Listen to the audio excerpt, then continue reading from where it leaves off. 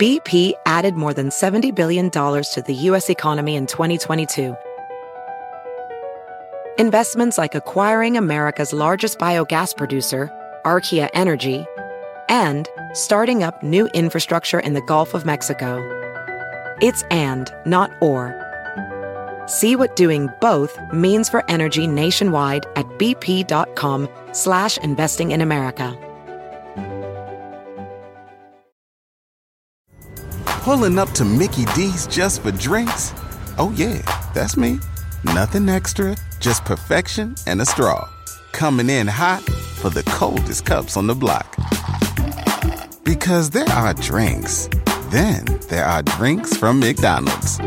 Mix things up with any size lemonade or sweet tea for $1.49. Perfect with our classic fries. Price and participation may vary. Cannot be combined with any other offer. Ba-da-ba-ba-ba. It's Friday, October 10th, and you're listening to Inquiring Minds. I'm Chris Mooney. And I'm Indre Viscontis. Each week we bring you a new in-depth exploration of the space where science, politics, and society collide. We endeavor to find out what's true, what's left to discover, and why it all matters. You can find us online at motherjones.com/inquiringminds, on Twitter @InquiringShow, and on Facebook at /InquiringMindsPodcast. And you can subscribe to the show on iTunes, Stitcher, or any other podcasting app.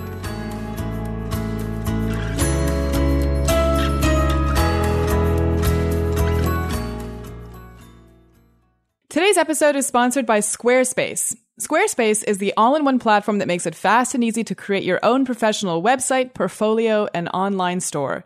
For a free trial with no credit card required and 10% off your first purchase, visit squarespace.com and enter offer code MINDS at checkout. That's MINDS. A better web starts with your website. This episode is also sponsored by Harry's Razors, a company that is disrupting the shaving industry by, at long last, making a high-quality shaving experience eminently affordable. It only costs $15 for a shaving set that includes a handle, 3 blades, and shave cream shipped to your door, with the possibility of a custom engraving option to put your initials right on the razor. And in fact, today, a Harry's shaving set is less than that, because we have a special offer for Inquiring Minds listeners. If you go to harrys.com and use the promo code Inquiring Minds, you can save $5 off your first purchase. So if you ask my mom, my brother, or my husband what my office looks like, they'll tell you that it looks like chaos. And I like to think it's organized chaos, but it definitely puts me into the category of the absent-minded professor. You know, the person who still has piles of old manuscripts on the floor and pens that don't work and so on. And I know I should be more organized, and I always have a day set aside to organize things, but it tends to get pushed back just far enough in the future to never actually get done. But I've just been reading Dan Levitin's latest book, The Organized Mind, and I think I now just might take the plunge sooner rather than later because he makes some pretty good arguments. You know, he actually talks about how organizing your mind is one way to make yourself happier, more successful. And of course, we all know these things, but he puts it into the neuroscience language that I understand. So Daniel Levitin is an award-winning scientist, musician, and author, and also a record producer. In fact, he first dropped out of college to join a rock band. But then he went back and got his PhD in psychology and then a postdoc and so on. And now he's the James McGill Professor of Psychology, Neuroscience, and Music at McGill University. He's best known for his book, This Is Your Brain on Music, a bestseller, and The World in 6 Songs, also a bestseller. And his latest book, The Organized Mind, Thinking Straight in the Age of Information Overload, led us to interview him for Inquiring Minds. So in one part of the interview, we actually talked about what's called decision fatigue. The fact that in the information age especially, we have to make tiny, tiny decisions all the time, and they actually really tire us out. So here's what he had to say. Neurons are living cells with a metabolism, and they need glucose in order to function. Glucose is the fuel of the brain, just like gasoline is the fuel of your car. Each time you make a decision, even a tiny little one, like whether to drink from this glass, or use a red pen or a blue pen, you're depleting a little bit of glucose.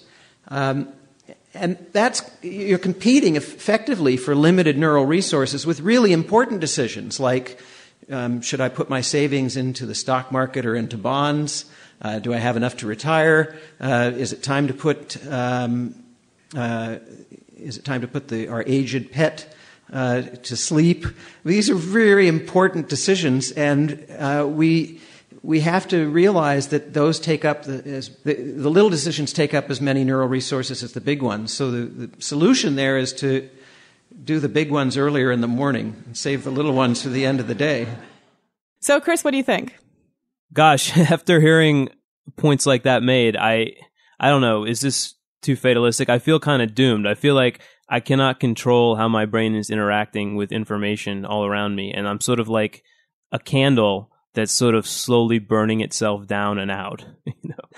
I don't know. Is that too negative? How are we supposed to feel when we hear this? I think the important thing is that we're actually noticing this, right? And we actually are starting to understand why at the end of the day, we seem to feel so tired and it's so hard for us to sort of disengage and check out and so on.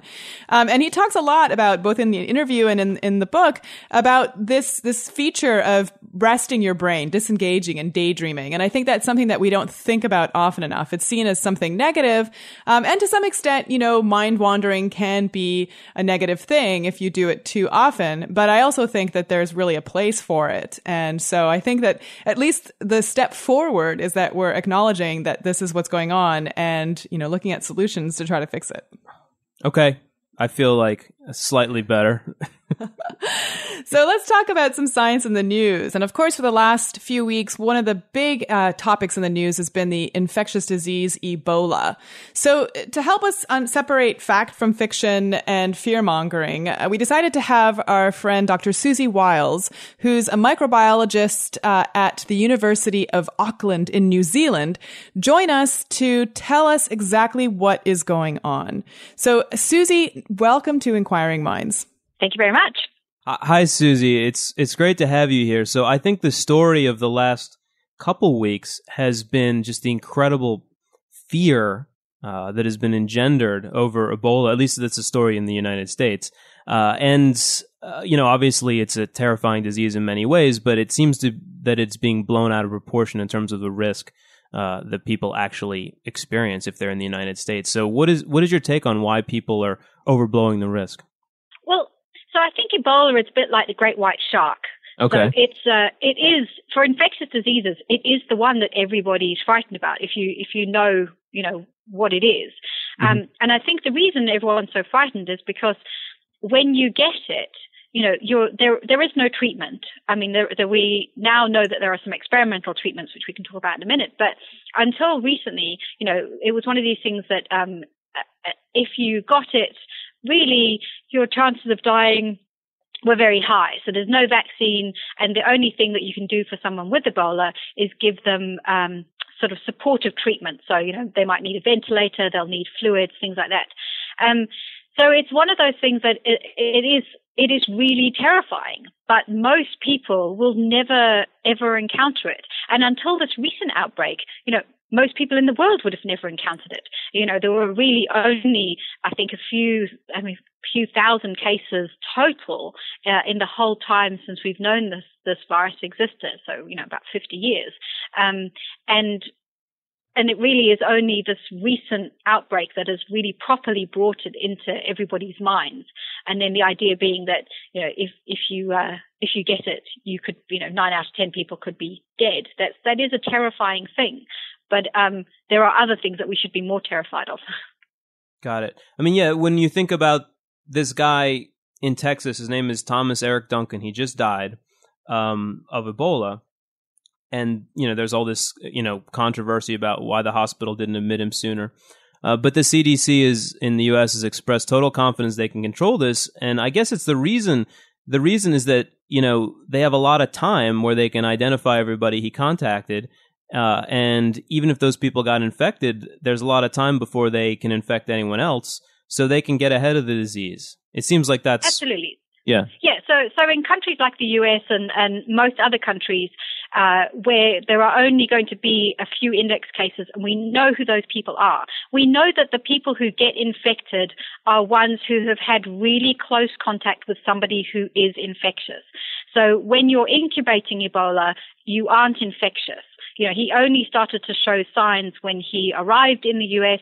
And the big failure has been that he wasn't admitted to hospital when he first turned up with symptoms.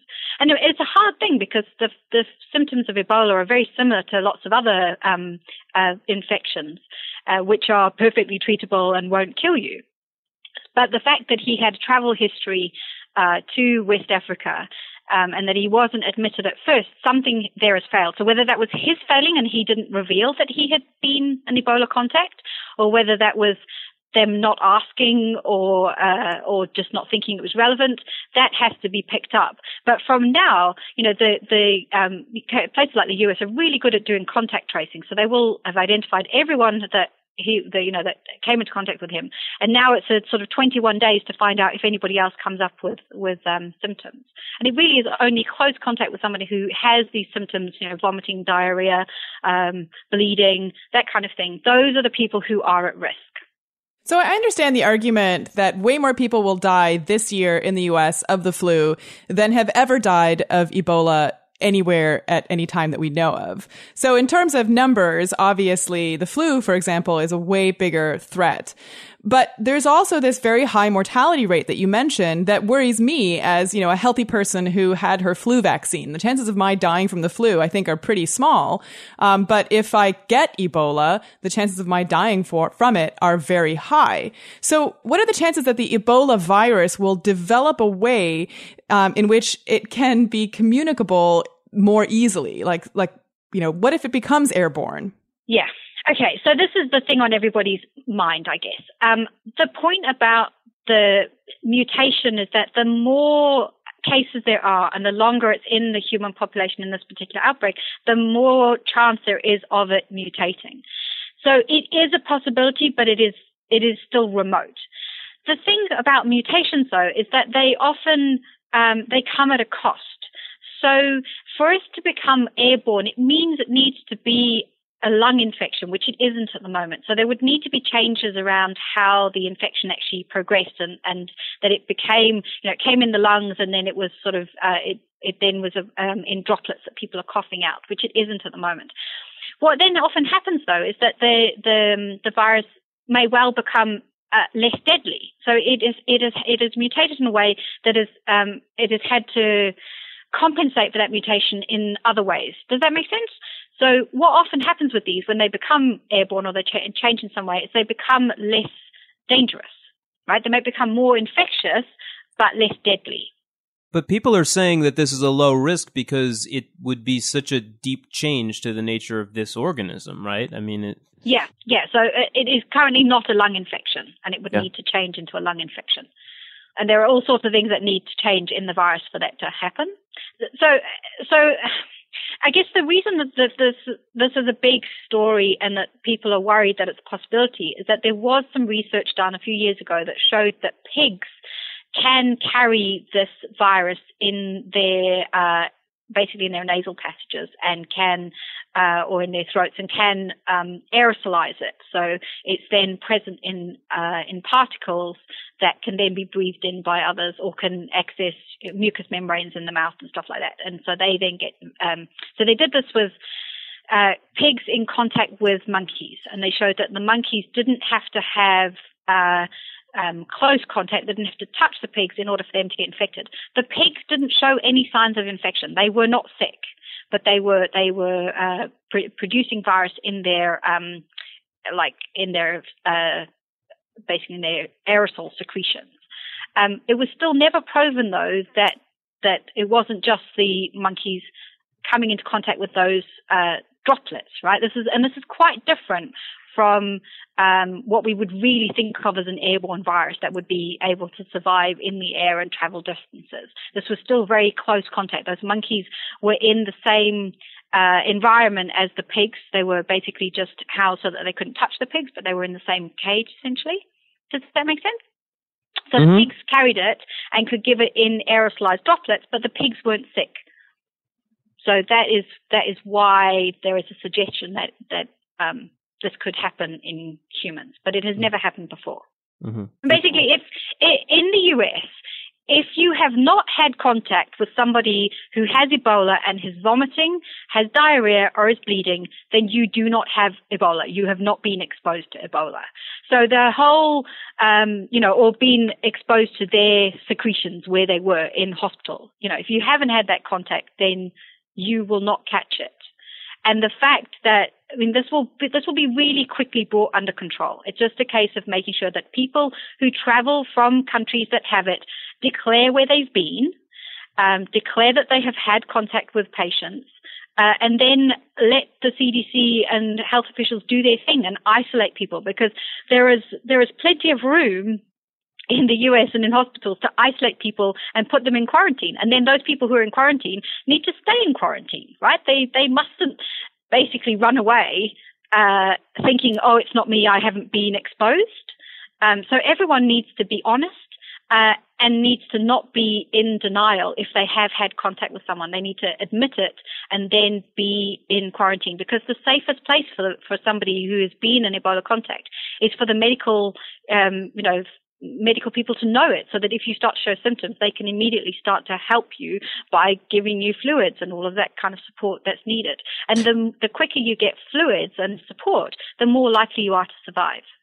That does lead to one last question, I guess, for me anyway. Indre might have another question too, but you said it's important that people not be in denial. Isn't it reasonable to think that some people who have a disease that might very well kill them would be in denial?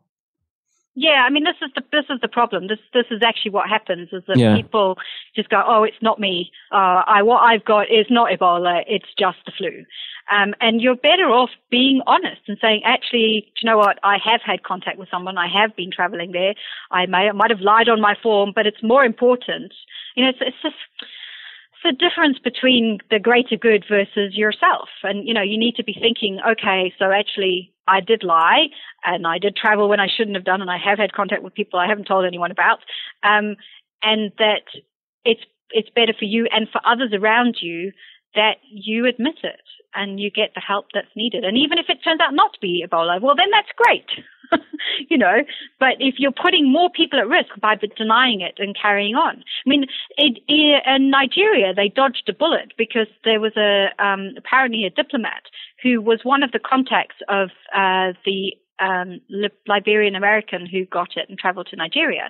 He evaded quarantine and moved to Port Harcourt, where he was then treated by a doctor in secret. The doctor died, and before he died, he carried on treating patients. So that one diplomat evading quarantine ended up with a whole other set of cases in a city that it wasn't even there in the first place. Because people basically lie and are in denial. And that's the kind of fact of human nature that we need to overcome in order to bring these things under control.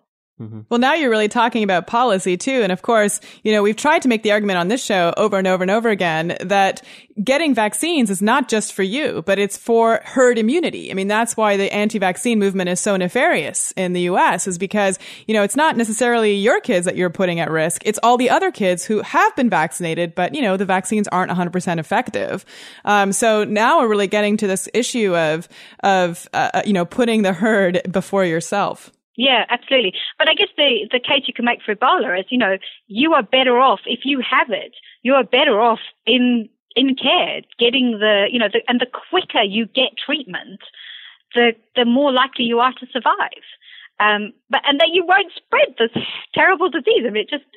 I just don't understand why people wouldn't admit it and protect others around them. But I guess I don't understand the anti-vaccination crowd either.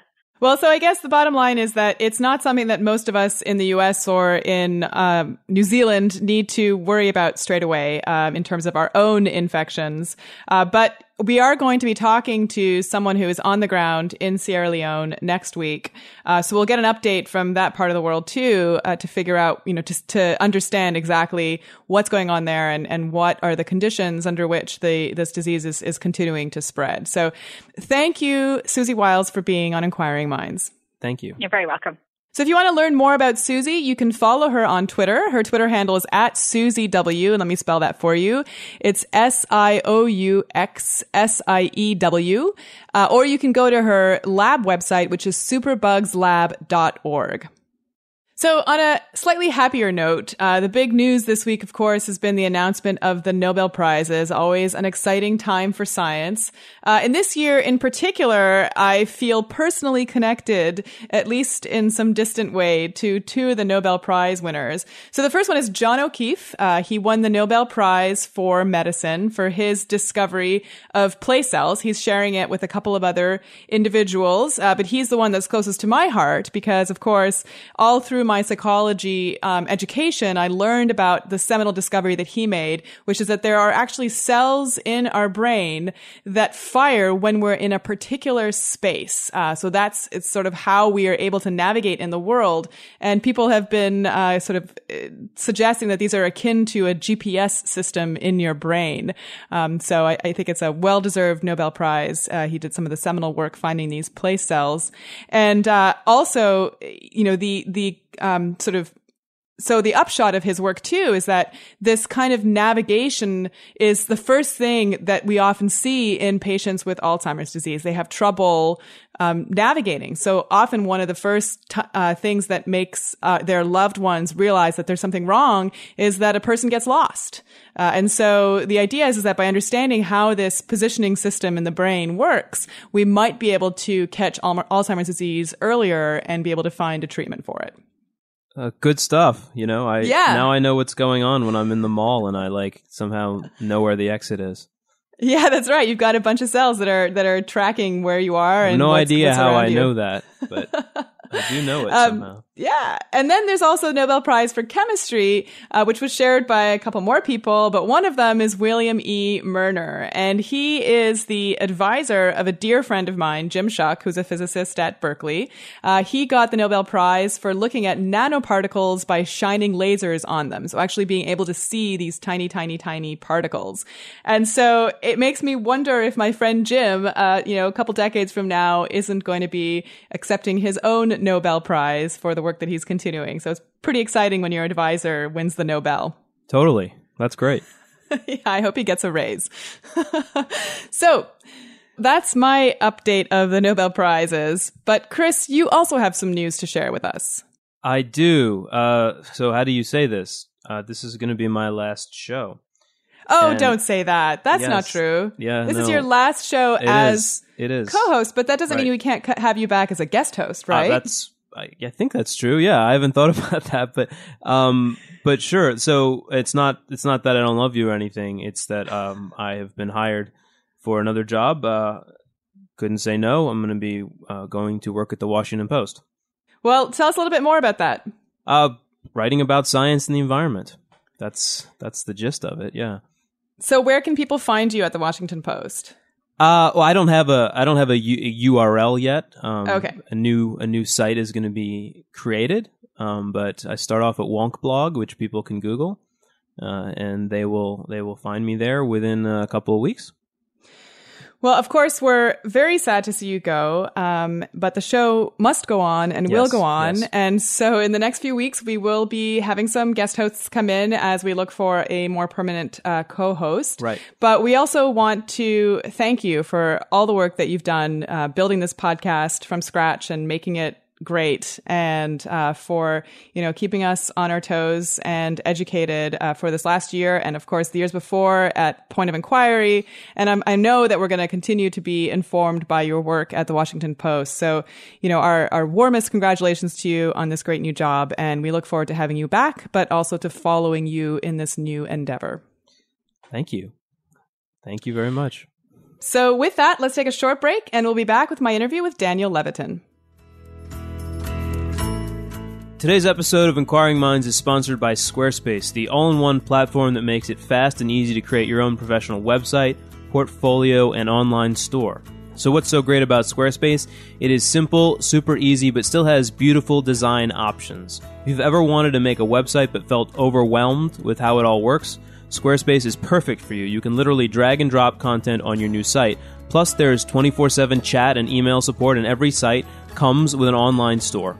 The plans start at $8 a month, and that includes a free domain name if you sign up for a year. So for a free trial with no credit card required and 10% off your first purchase, you can go to squarespace.com and enter the offer code MINDS at checkout. That's MINDS. Show your support for Inquiring Minds and start building your site today. So here's something that I've always wondered about. If you're a woman and you go to the drugstore and you want to buy some razors, you can just go and buy them, from the regular aisle. But if you're a guy, you have to, ring a bell and ask someone to unlock, this drawer and get you these razors locked away in the store. And I've always wondered why that was. And my husband explained to me that those razors are actually really expensive. And so you must wonder, why do people keep buying these razors if they're so expensive? So this is where Harry's Razors come in. So Harry's Razors is a company that is disrupting the shaving industry by actually making a good shave affordable again. So it only costs $15 for a Harry's Razors set that includes a handle, 3 blades, and shave cream shipped right to your door, with the possibility of custom engraving to put your own initials onto the razor, so that if you're like my husband, you can put your initials on it, and that can be a very clear sign that I, the wife, am not allowed to use that particular razor. So, in fact, today, a Harry's shaving set is even less than $15 because we have a special offer for Inquiring Minds listeners. If you go to harrys.com and use the promo code Inquiring Minds, you can save $5 off your first purchase. Once again, that's harrys.com, and the promo code is Inquiring Minds. And let me just say that they recently sent me a bunch of shave cream, and I have to say, it's pretty nice.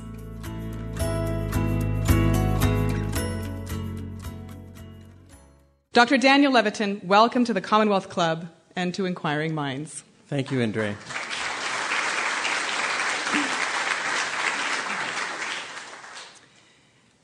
Your past 2 books really focused on music and its effect on our brains and our culture.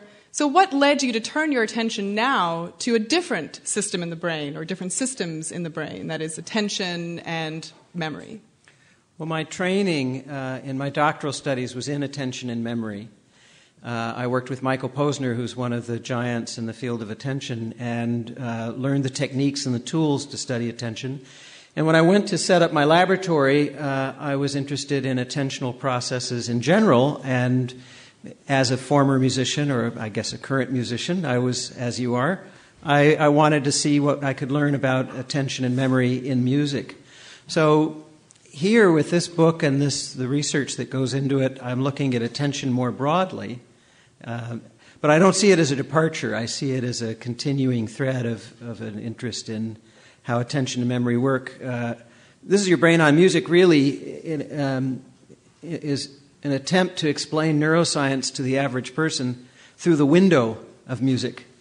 And here with the Organized Mind, I realize that neuroscientists have learned a whole lot in the last 10 or 15 years about why the brain pays attention to some things and why we forget other things. And most of that information hasn't trickled down to the average person. And it's information that I think all of us can use in our daily lives if only we have access to it. And it seems that, our lives get busier and busier with every year, of course. And I think this is true of almost any year, that you can always say, wow, even now our attention seems to be, brought about into so many different areas. Is it true that we really have a change now fundamentally in how we allocate attention because of our smartphones and sort of the technology available to us? Well, a couple of things have happened. One is that we've become accustomed to constant stimulation. Digital stimulation, if you want to call it that. I mean, we become accustomed to having information come at us from all sides at all times. And we feel somehow disconnected if we're not experiencing all this. And I think it's important to note that there's an addictive quality here. Our ancestors, early humans, not all of whom were our ancestors, some of them had novelty detectors in the brain, and they sought out new experiences and new information. And for some of them, they evolved a brain mechanism to give them a little shot of dopamine every time they encountered something new. And this would have been a really adaptive strategy if you were a hunter-gatherer, to seek out an alternative well in case this one runs dry, or to know that if this stand of fruit trees is affected by a blight, you were exploratory, you liked new things, so you found this other stand of fruit trees.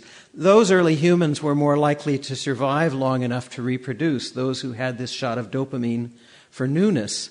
Now, every Facebook update that you read, every tweet, every text message, stimulates this newness detector in you and gives you this shot of dopamine and sets up a kind of dopamine addiction loop where you want more and more.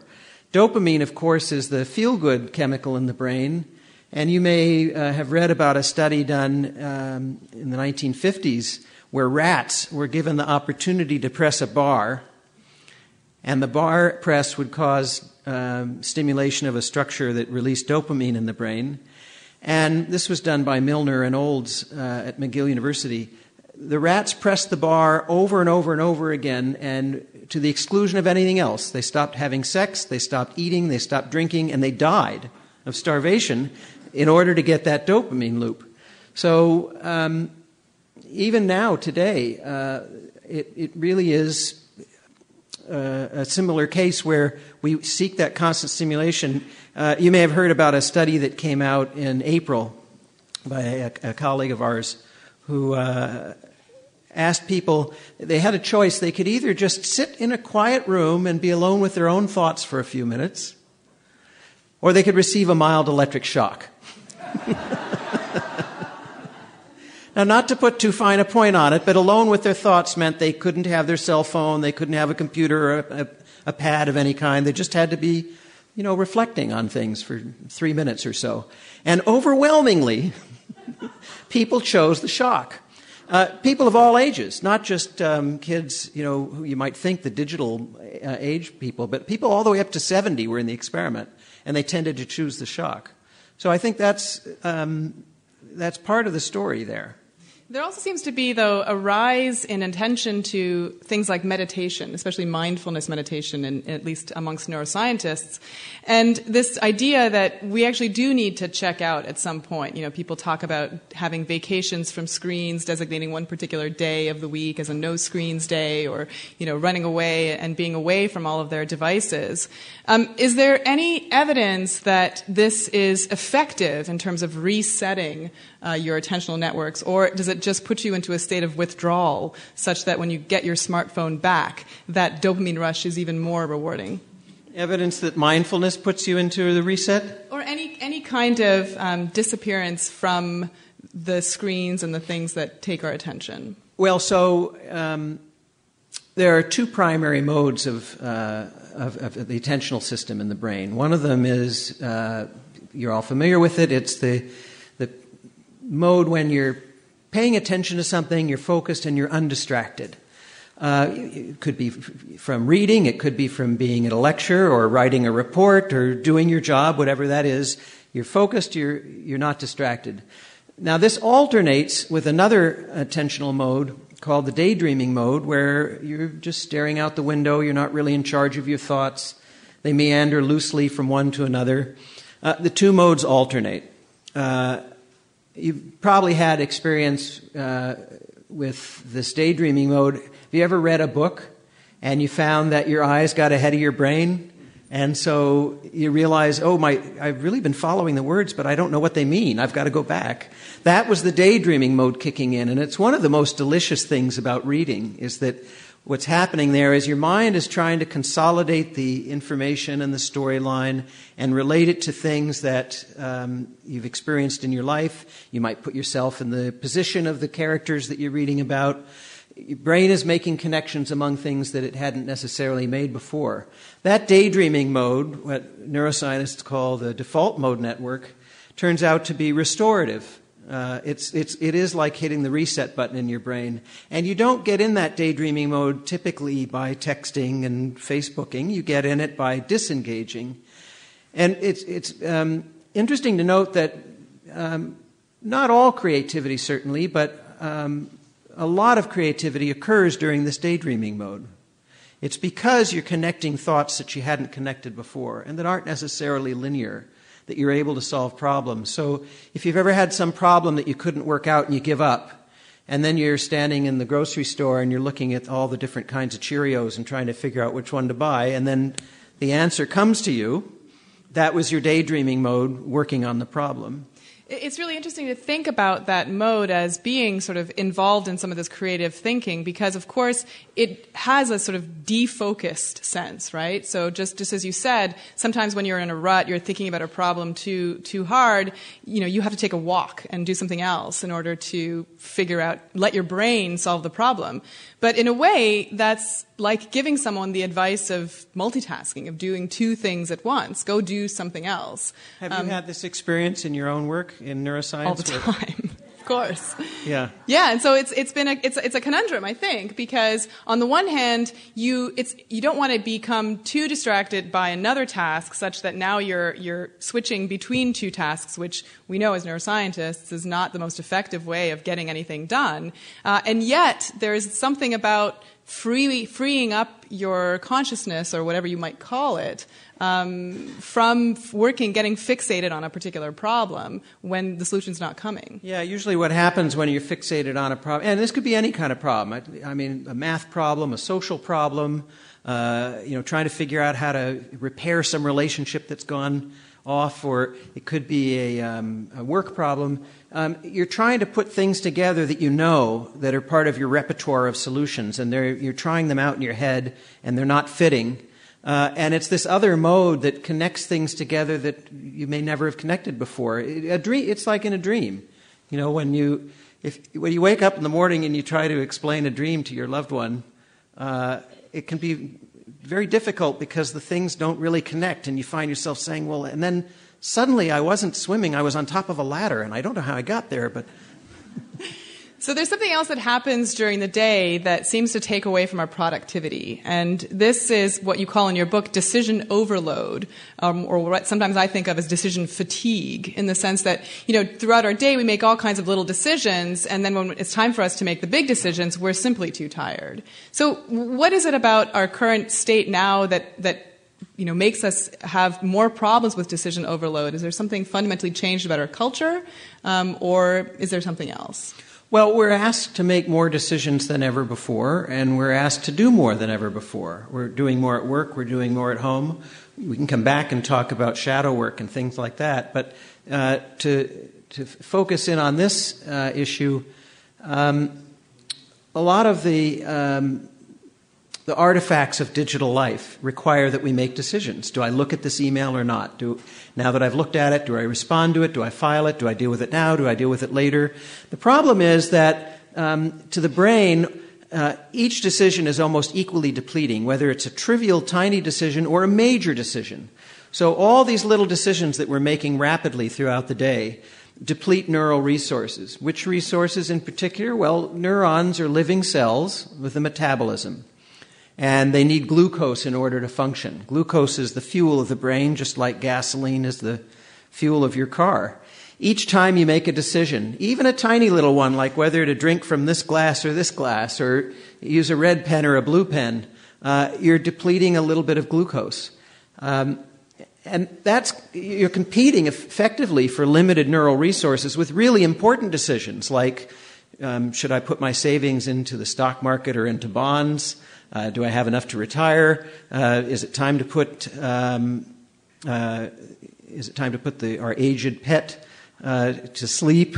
These are very important decisions, and we have to realize that those take up the little decisions take up as many neural resources as the big ones. So the solution there is to do the big ones earlier in the morning and save the little ones for the end of the day. You also have a great anecdote in your book about a precocious student of yours who was from a former Soviet Union country. Ioana. Yes. So tell us that story. Ioana was the best undergraduate I've ever had out of maybe 10,000 undergraduates. And she had been raised under Ceausescu in Soviet Romania. And she was just, I'm sure you've had students like this. She was the ideal student because she was really a scholar, even though she was only 18 years old. Whenever there was some problem or some concept, she learned everything she could about it from every possible angle. She was like a dog with a bone. She would not let go. And great intellect. And we ended up writing some good papers together in the lab. But I remember the first week of school when she had just arrived, and I had met her in my introductory class. I was at the bookstore buying some pens, and I found her in the aisle. And like most university bookstores, there was a complete aisle about as wide as this room that was just pens. And she was completely flummoxed. She said, I don't know which pen to buy. Which pen do I buy for biology? Which one for neuroscience? And which one for my English class? And she says, in Romania, we only had 2 pens. And often there was a shortage. No pens. She was completely confounded by the choice. And it reminds me of what happens to all of us every day in the supermarket with information overload. The average supermarket, I've got a passage in the book that talks about this. An average size supermarket has 40,000 unique items. But the average shopper gets 85% of their needs met in just 150 items. Right? So that means as you're going up and down the aisle, you've got to ignore almost 39,900 items in order to get the ones you want. Each one that you're ignoring, there's a little bit of glucose being sacrificed, saying, nope, don't need that, don't need that, don't need that. Don't look here, nothing to look at over here. So decision fatigue is very real, and it's partly because there's so much information coming at us, and partly because of so many decisions. Just to throw out some numbers on how much information, Americans took in 5 times as much information in 2011 as we did in 1986. 5 times as much information. That's the equivalent of reading 174 newspapers from cover to cover every day. In leisure time alone, not counting what you do at work, the average American takes in 34 gigabytes of data. We've created a world that now has 300 exabytes of human-made information. And if you don't know what an exabyte is, don't feel bad. I didn't either. I had to look it up. It's a new word they had to invent because the number is so big. It's a 300 followed by 18 zeros. If each of those pieces of information was written on an index card, a little 3x5 card, well, let me put it this way. If just your share of the information, that 300 exabytes, one person's share was written on 3x5 cards, they'd cover all of Massachusetts and Connecticut combined. And if you think that, well, all right, I can't keep up with all the information because of overload, at least I can keep up with what's happening on YouTube, you should know that every hour, 6,000 new hours of video are uploaded to YouTube. So every hour of YouTube video you watch, you're falling 5,999 hours behind. Is one of the changes that we're starting to see now is that it's not so much that we need to learn to focus our attention, but we need to get better at ignoring the things that distract us. Are those two things different in your mind, and how do we accomplish one or the other?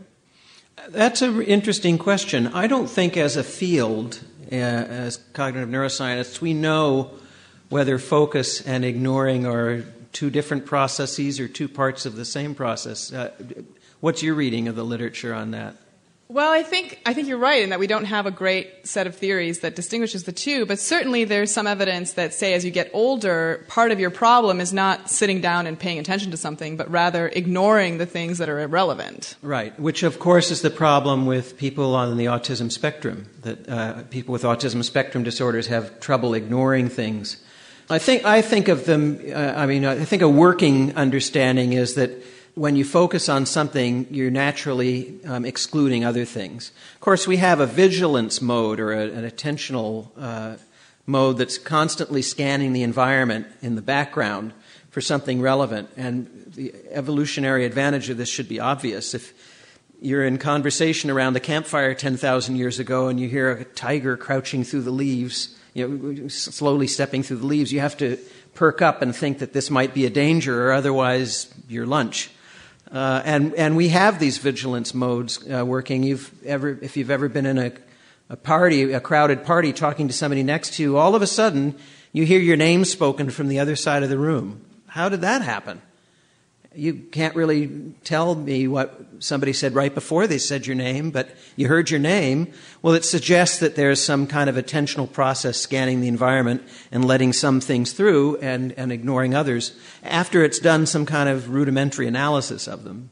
What do you think about multitasking? Is it something that we can learn to do well, or is it a pitfall that we should just avoid? So the interesting thing about multitaskers is they think that they're doing all these things at once, and they're doing them especially well. And it turns out that it's just an illusion. It's a cognitive illusion. Multitasking does not exist.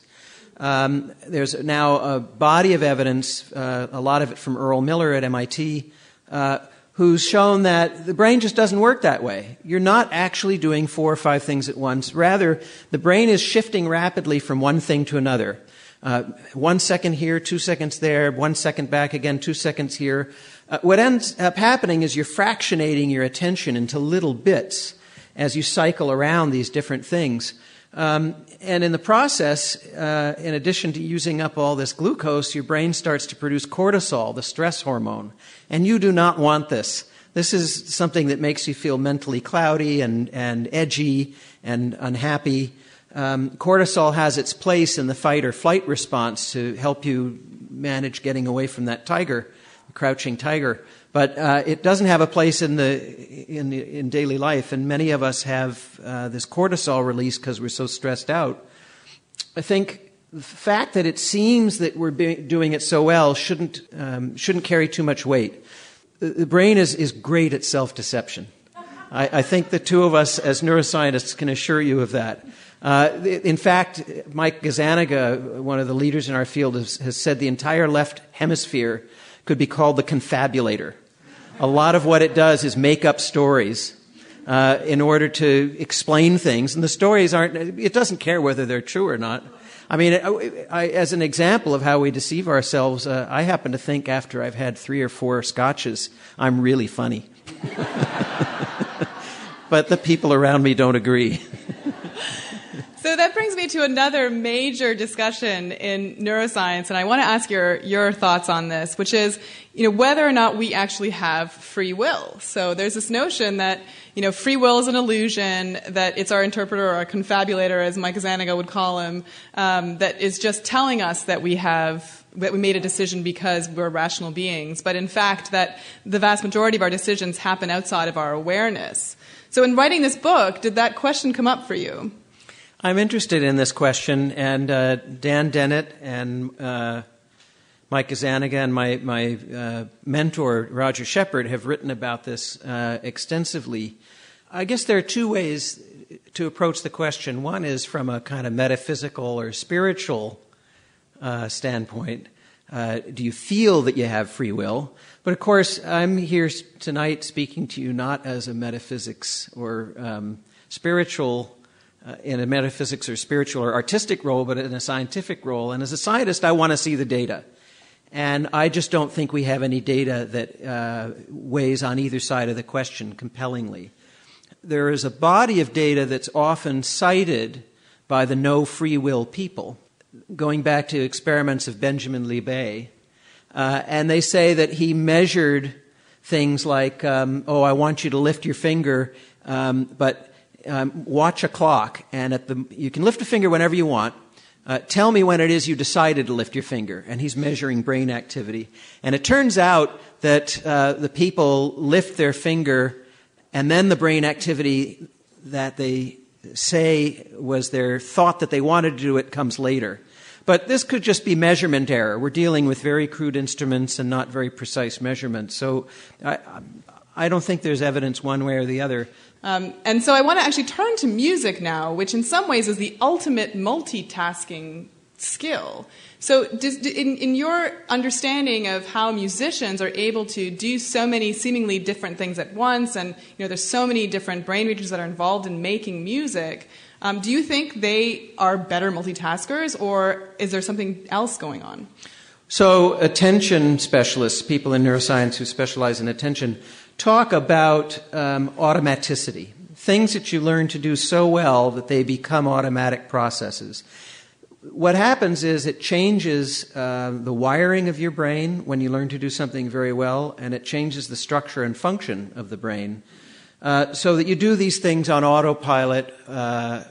It goes by different names: automaticity, subconscious, overlearned. These are all different ways of describing the same thing. So if you can think back to when you were just learning to read, maybe at the age of 7 or so, and you had to sound out words, or you learned to, depending on how you learn, you might have learned to recognize whole words. But now, most of us, as literate adults, there's no struggle. It's automatic. And there are a number of demonstrations, including the famous Stroop test, that show that you can't turn off that system. It's so automatic. You've probably noticed this if you're on a bus or something. You really can't help but read something of the sitting on the person's lap next to you, or reading the signs. This is a process that's now automatic. Driving a car is automatic, especially a manual transmission.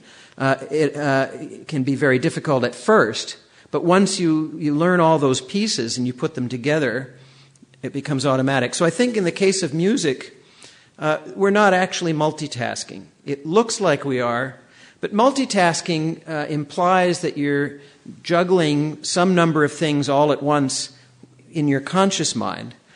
Great musicians who have learned to do what they do, they're not thinking about it anymore consciously. And in fact, part of the evidence that it's become automatic is that if you ask them to start at some arbitrary point, or you ask them to talk their way through it, it's a complete train wreck. They can't do it. It's like trying to explain how to ride a bike while you're riding it. You just can't do it, because taking the components of the action out of context completely ruin the automatic part of it. Yeah, in fact, in some ways, shining the light of consciousness onto what you're doing can debilitate you, can stop you from doing well. So why is that? What is it that our consciousness does to us that kind of slows down this automatic memory or habit learning system? Well, I think our consciousness is certainly vital for learning. You're not going to learn something that you're not consciously attending to. I would go so far as to say that you probably don't remember things that weren't part of your attention for the most part. That you have to pay attention to something to remember it, and that means being conscious of it. There might be a few odd laboratory exceptions, but in the real life, for something to get into your memory, you have to have paid attention to it. So, when we talk about motor sequences, like learning to play the piano and put one finger after another, or learning the melody or the harmony, all these things, the most effective music learners are applying deliberate attention and thinking about what they're doing. They're not just, their mind isn't somewhere else while they're reading the music for the first time or trying to work out the fingerings for the first time. It's what we call deliberate practice. It's having a mental model of what you're trying to do and try to get your body to conform to that mental model. And the mental model is multidimensional. You have ideas about what it's supposed to sound like. You have ideas about what it's supposed to feel like to put your fingers in these certain positions, whatever instrument you're playing. And you play, and then there's this feedback loop where you play and you hear it, and you go, I don't really like the way that sounded, so I'm going to modify the pressure here or modify the timing there. This is all very deliberate and very conscious. After many hundreds of hours or thousands of hours, you might get to the point where it feels like your fingers are doing it. And I don't know about you, but I've met now thousands of pianists who have told me, I'm so glad that the music is in my fingers now. And I say, yeah, well, you don't mean that literally, do you? And they say, yes, it's no longer in my brain, it's in my fingers. And then I say, well, let's do an experiment. If I were to scoop your brain out of your head, would you still be able to play? And a vast majority of them think they could. But as neuroscientists, we can tell you, your fingers don't have the memory. There's strips in the brain that map to the fingers, and they're telling the fingers what to do. That's right. But now they're free from having to really think about each finger.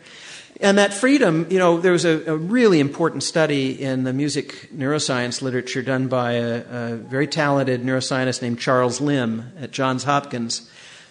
His question was, let's take one of the most difficult tasks that musicians do. Improvising. Playing something new you've never played before. And let's make it even more difficult. Let's look at jazz musicians who play over really difficult chord changes they haven't seen. So he put them in a brain scanner and he asked them to improvise over some chords they hadn't heard before. So they're playing, he's scanning their brain.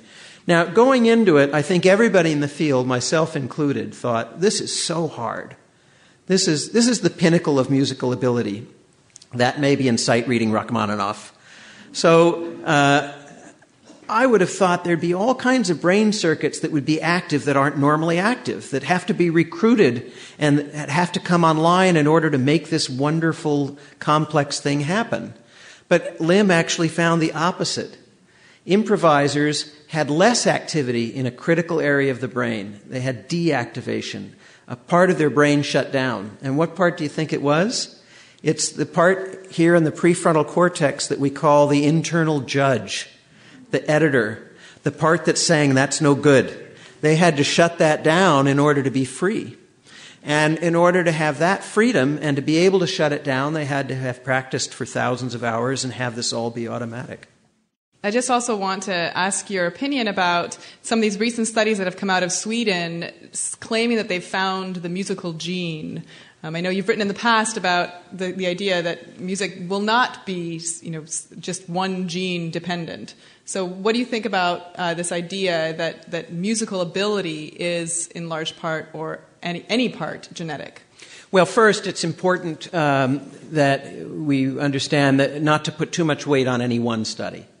That's not how science works. I think to many people who aren't trained in the sciences, they think, a great scientist does one great experiment and then the issue is settled. But it doesn't work like that at all. We deal with the weight of evidence, cumulative evidence from dozens or hundreds of studies before we accept something as true, because we want to poke at it and see if it really holds up, if it's not just a fluke, if maybe... Anyway, there are a number of different issues there. I think on logical grounds, I don't think we'll find a single music gene, because I don't think music is a single thing. Music manifests itself in a lot of different ways, all of which must come from different neural and genetic, we could say neurogenetic underpinnings. So you've got people who are exquisitely good instrumentalists and don't compose. You've got composers who can barely play their own instruments. A good example of that is Irving Berlin, who could barely play his own pieces. He wrote White Christmas and God Bless America. He had a special piano because he could only play in the key of C, and even at that he fumbled through. He had to have people come in and write and play his own compositions. You've got people who are only good at rhythm and nothing else, and we call them drummers. Just kidding. But you can see you got people who are arrangers who don't necessarily play an instrument well or compose. You've got music educators. You've got people who are exquisitely sensitive to music but don't necessarily play or compose. Think of disc jockeys, somebody who can program an hour of music that takes you on a musical journey. The people who set music into films to encourage you to feel one way about a scene as opposed to another, and the music often tilts the balance or really impels you to feel a certain way. There are all these different manifestations of musicality, plus some listeners are exquisitely sensitive to music. We've seen people in the lab who, after they hear a sad song, will stay sad for an hour or more. Think about that kind of sensitivity. And fortunately, after a happy song, they stay happy for an hour or more. So I think, we're talking about clusters of genes. And when we talk about musicianship, which the Swedish study was talking about, not listening and these other ancillary aspects, musicianship requires a lot of different things. To become a musician, you have to have great self-confidence and stick-to-itiveness, because let's face it, for the first few years, you sound awful. Especially on an instrument like the violin, you don't even get a good tone out of that thing for a good few years. At least with the piano, I can play a C sharp as well as Arthur Rubinstein. It's, I can't do anything else, but, it still sounds like a C sharp. But musicians have to have that. They have to be able to think that someday all this practice is going to lead to something. They have to be self-motivated. They have to have a personality trait that allows them to spend many hours alone in a room by themselves when all their friends are out doing other things. They have to have auditory memory. There are probably genetic components that subserve these individual qualities that I'm laying out for you. Certainly stick-to-itiveness is a different quality than self-confidence or auditory memory. So it just seems illogical that there would be a single musical gene. And the other problem I have with all of these genetic studies is that it's hard to disentangle environment from genetics. And the geneticists have techniques for doing it, but they're not perfect. So suppose I said to you, I think speaking French runs in families, that it's hereditary. It's hereditary because it runs in families. Most people that I know who speak French have children who speak French. Wow, it must be genetic. But in fact, you could say the same thing about music. Most musicians have children who are musicians. How do you distinguish genes from the environment? It's very, very tricky. And of course, music takes a long time to train up, so you have that whole, series of environmental influences over time. Not to put too fine a point on it, but certainly the child who expresses an early interest in music at the age of 5 or so in a non-musical household is not going to be reinforced for the behavior. But that's that same 5-year-old in the house full of a couple of percussionists, the kid banging on pots with his fist or something. Oh boy, we've got a drummer in the family. Steven Pinker, who's a linguist, has suggested that music is auditory cheesecake. What do you think about this idea that music is just auditory cheesecake? Pinker's argument is that in hunter-gatherer times, just like we had a palate, a taste, a proclivity towards newness, we had a proclivity towards wanting to seek out fats and sweets. Because in the quantities in which they were available to our hunter-gatherer ancestors, they were so scarce that it was evolutionarily adaptive to have a desire for them. You'd never get sick on them because there weren't that many. Same with newness. There weren't that many new things happening 10,000 years ago. If you had an interest in new things, you weren't going to overload on information 10,000 years ago. Right? There was the discovery of fire, and then it's 10,000 years before the wheel, and then another 10,000. Things were moving slow. So Pinker's argument is that now that you can just open up your pantry and have virtually unlimited amounts of fats and sweets, you can get sick on them. So he's answering the kind of rhetorical philosophic question, why do we like cheesecake? It's full of fats and sweets. It leads to obesity and diabetes and all these bad outcomes. And his answer is, well, we don't like cheesecake. We evolved to like fats and sweets in the quantities in which they were available, and cheesecake exploits those circuits. And he similarly says we evolved language and that music exploits similar circuits. Language has a melody to it. If I'm asking a question or if I'm making a statement, there's a melody there. And I might say words slowly, or I might increase the rhythm and say them very quickly. Musical qualities and language qualities are similar, and he says music came later. It was an evolutionary accident that exploits the circuits like cheesecake does. Of course, he didn't say this, but the implication to many musicians is that, well, you'll get sick on it like you get sick on cheesecake if you have too much of it. To add insult to injury, when he first unveiled the auditory cheesecake theory, he did it at an annual meeting of the Music Cognition Group. And he began by saying, I have to admit I don't know anything about what any of you do because I don't read your papers, but here's why you're wasting your time. So Pinker and I have discussed this, and we've discussed it with Dan Dennett, who's also got an interest in this. I think the three of us agree, and I haven't spoken to Jared about it, but I think the four of us would agree that really this is unknowable. Until Mr. Peabody brings the Wayback Machine to us and we can actually time travel and see, we're not going to know. I think additionally what we all agree on is that music has been around for a very, very long time.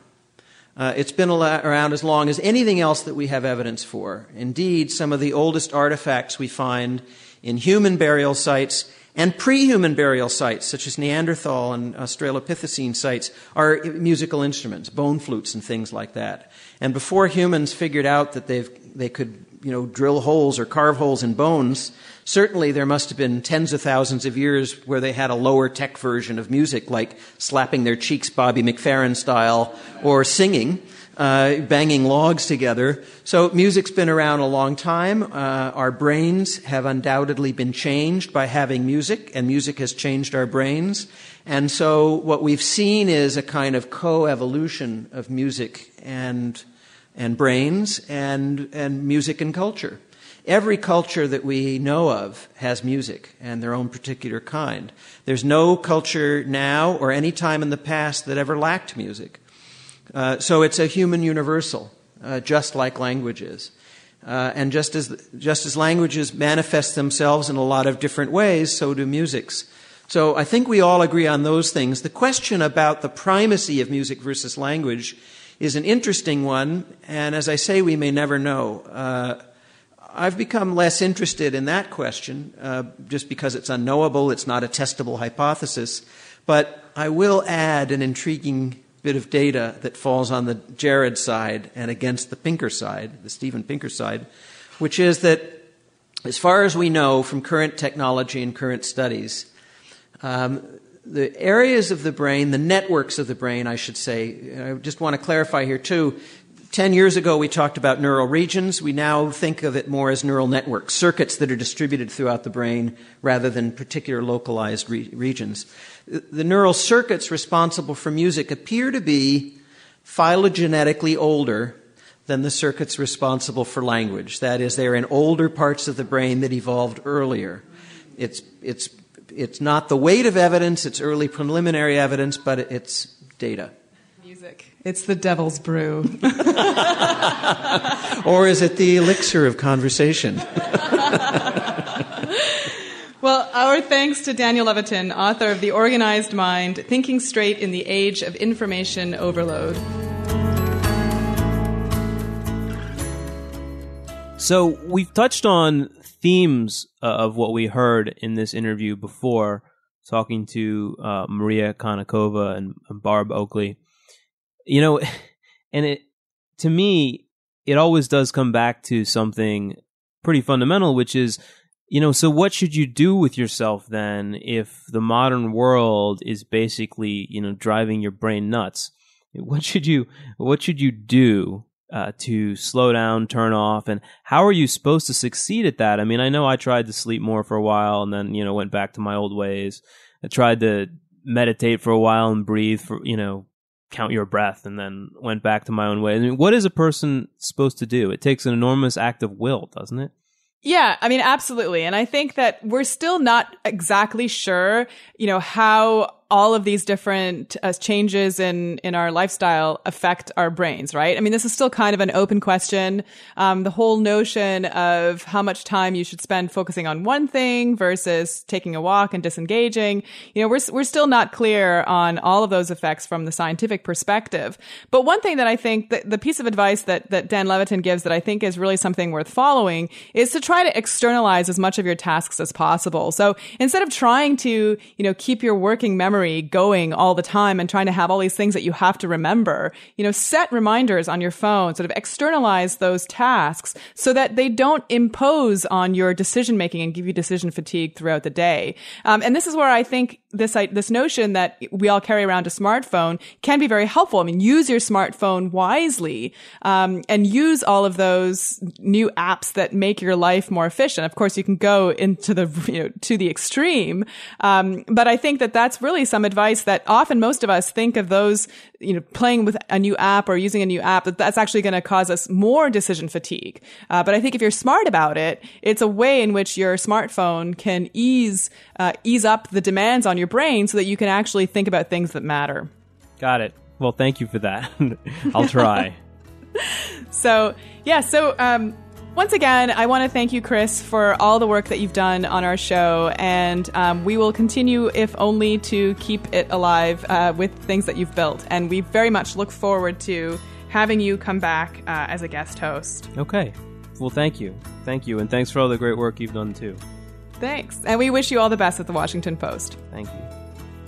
So that's it for another episode of Inquiring Minds, and I want to thank you for joining us. You can visit our website at motherjones.com/inquiringminds, and you can find us on Twitter at Inquiring Show, on Facebook at /Inquiring Minds Podcast, and you can send us comments, feedback, future guest ideas, future host ideas, or anything else you'd like to inquiringminds@climatedesk.org. Once again, today's episode was sponsored by Squarespace. Squarespace is the all-in-one platform that makes it fast and easy to create your own professional website, portfolio, and online store. So for a free trial with no credit card required and 10% off your first purchase, visit squarespace.com and enter the offer code MINDS at checkout. That's MINDS. A better web starts with your website. And this episode was also sponsored by Harry's Razors. They are a company that is disrupting the shaving industry by, at long last, making a high-quality shaving experience eminently affordable.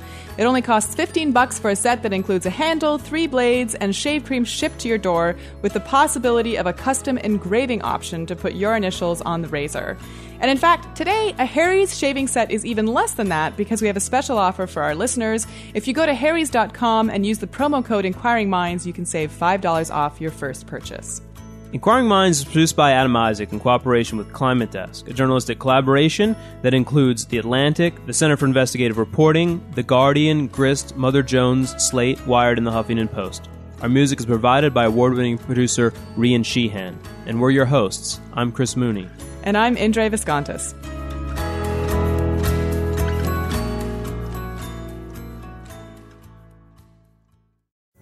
Pulling up to Mickey D's just for drinks? Oh yeah, that's me. Nothing extra, just perfection and a straw. Coming in hot for the coldest cups on the block. Because there are drinks. Then there are drinks from McDonald's.